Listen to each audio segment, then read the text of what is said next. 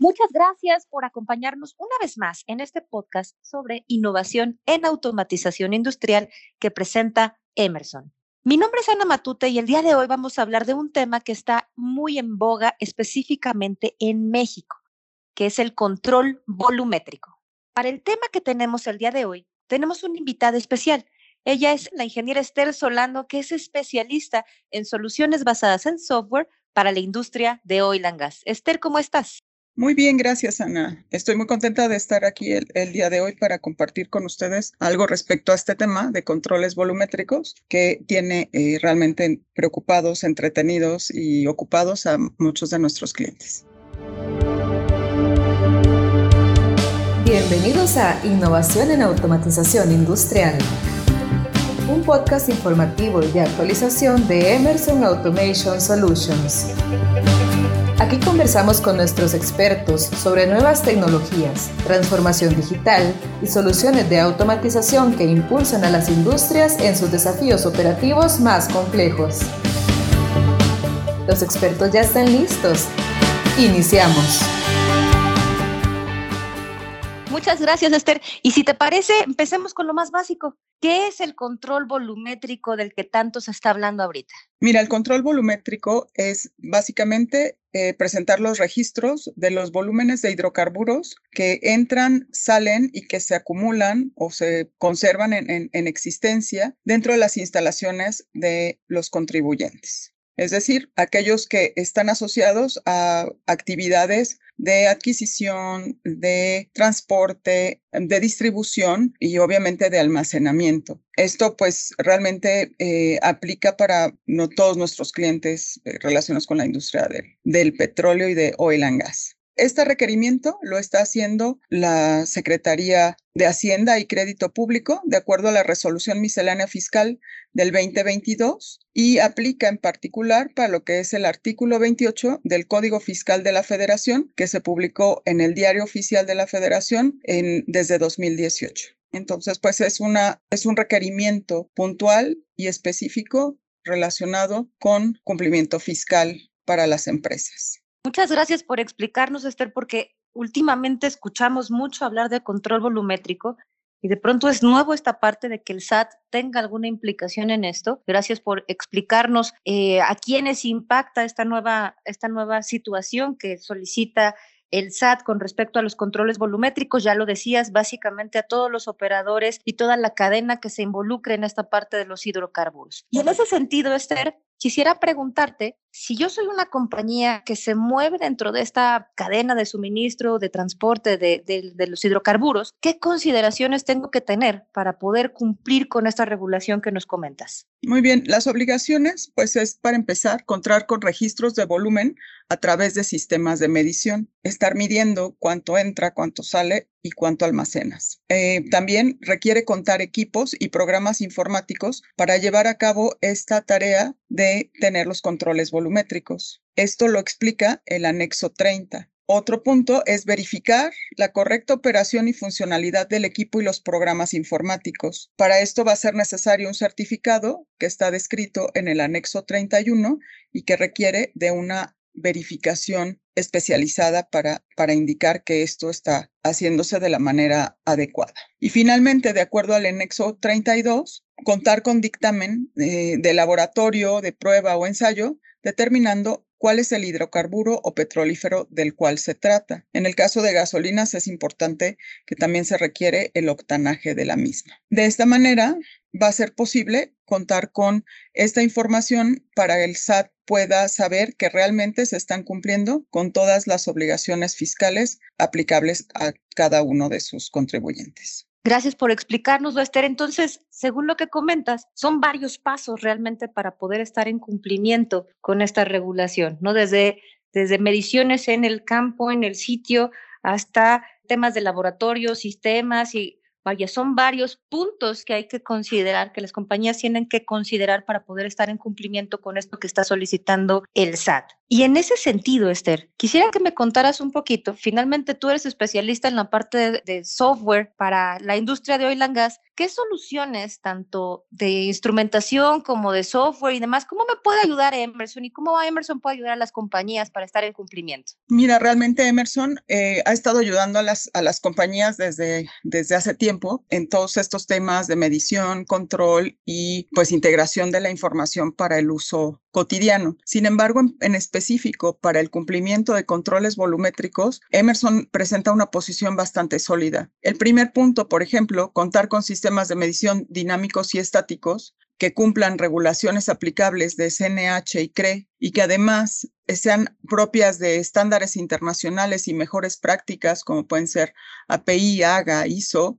Esto es parte de la oferta básica de Emerson. Realmente Emerson tiene una sólida oferta en lo que son puntos de transferencia de custodia, elementos de medición, de flujo, de presión, de temperatura que van a ser sumamente necesarios para poder evaluar cuál es ese volumen que está siendo ingresado, extraído y acumulado en los sistemas, ¿no? Elementos pues como nuestros patines de medición, como ya comentaba, etcétera. Un segundo punto es adquirir estos programas informáticos que hacen en cuanto a la parte de los controles volumétricos, que esta información sea gestionada, que la medición cuente con un sistema de gestión de la medición. No solamente los elementos de medición son parte de la oferta de Emerson, sino también la consultoría específica para poder implementar estos sistemas de gestión y que la medición se haga de la manera correcta. Medir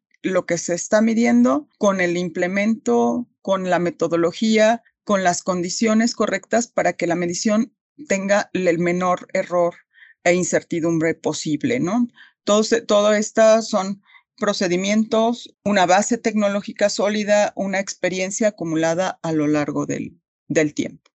El otro punto que es acumular, llevar la información y consolidarla, ¿verdad? Pues también son tareas que muchos de los elementos que Emerson ofrece en su portafolios de sistemas y software están haciendo incluso hoy en día y previo a este tipo de regulación, ¿no? Concentrar los datos que nos van a permitir hacer los balances, identificar, seguir tendencias, poder detonar alarmas que nos estén indicando que algo está saliéndose de lo que esperábamos, ¿no? Y poder llevar también así, pues, controles de qué es lo que está sucediendo en los sistemas. Es importante también comentar que tenemos plataformas que nos permiten diagnosticar la medición, poder reconocer e identificar que la medición está saliendo de los parámetros esperados, que su desempeño está decayendo, por ejemplo, y esto va a permitirnos también entregar a la autoridad una certeza sobre estos puntos que son medidos y que nos permiten al final del día integrar la información que el SAT está requiriendo. Y finalmente, dentro de esta inversión que Emerson está haciendo para poder servir adecuadamente a sus clientes, estamos hablando de software que, si bien puede utilizarse para optimizar la operación, también en este caso puede aplicarse de manera muy puntual a cumplimiento regulatorio, donde nos permite estar jerarquizando la información, guardando información que viene de diferentes fuentes con diferentes características, ¿verdad?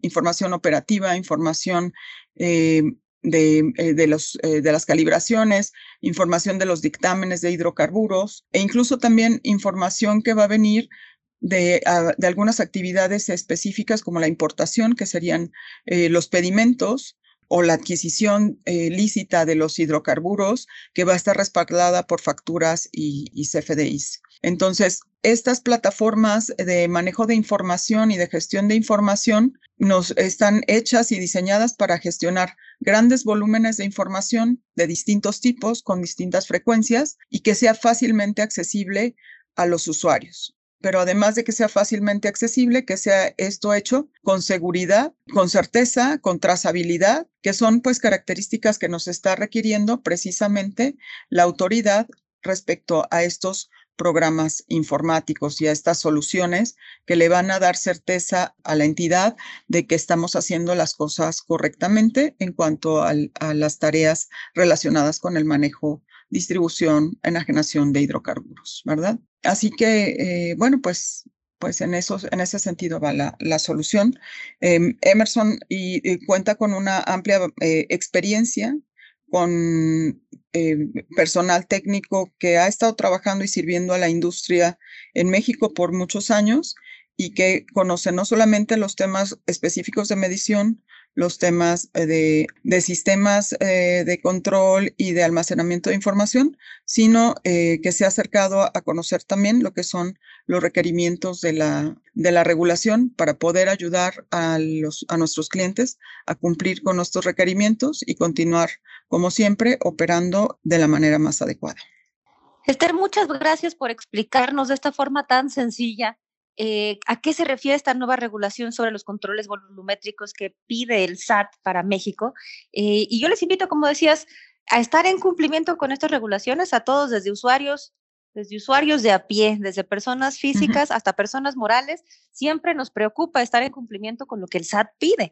Más aún siendo personas morales involucradas en esta cadena de suministro de los hidrocarburos, pues seguramente tendrán muchas dudas sobre qué implicaciones tiene para cada uno de ustedes esta regulación de controles volumétricos.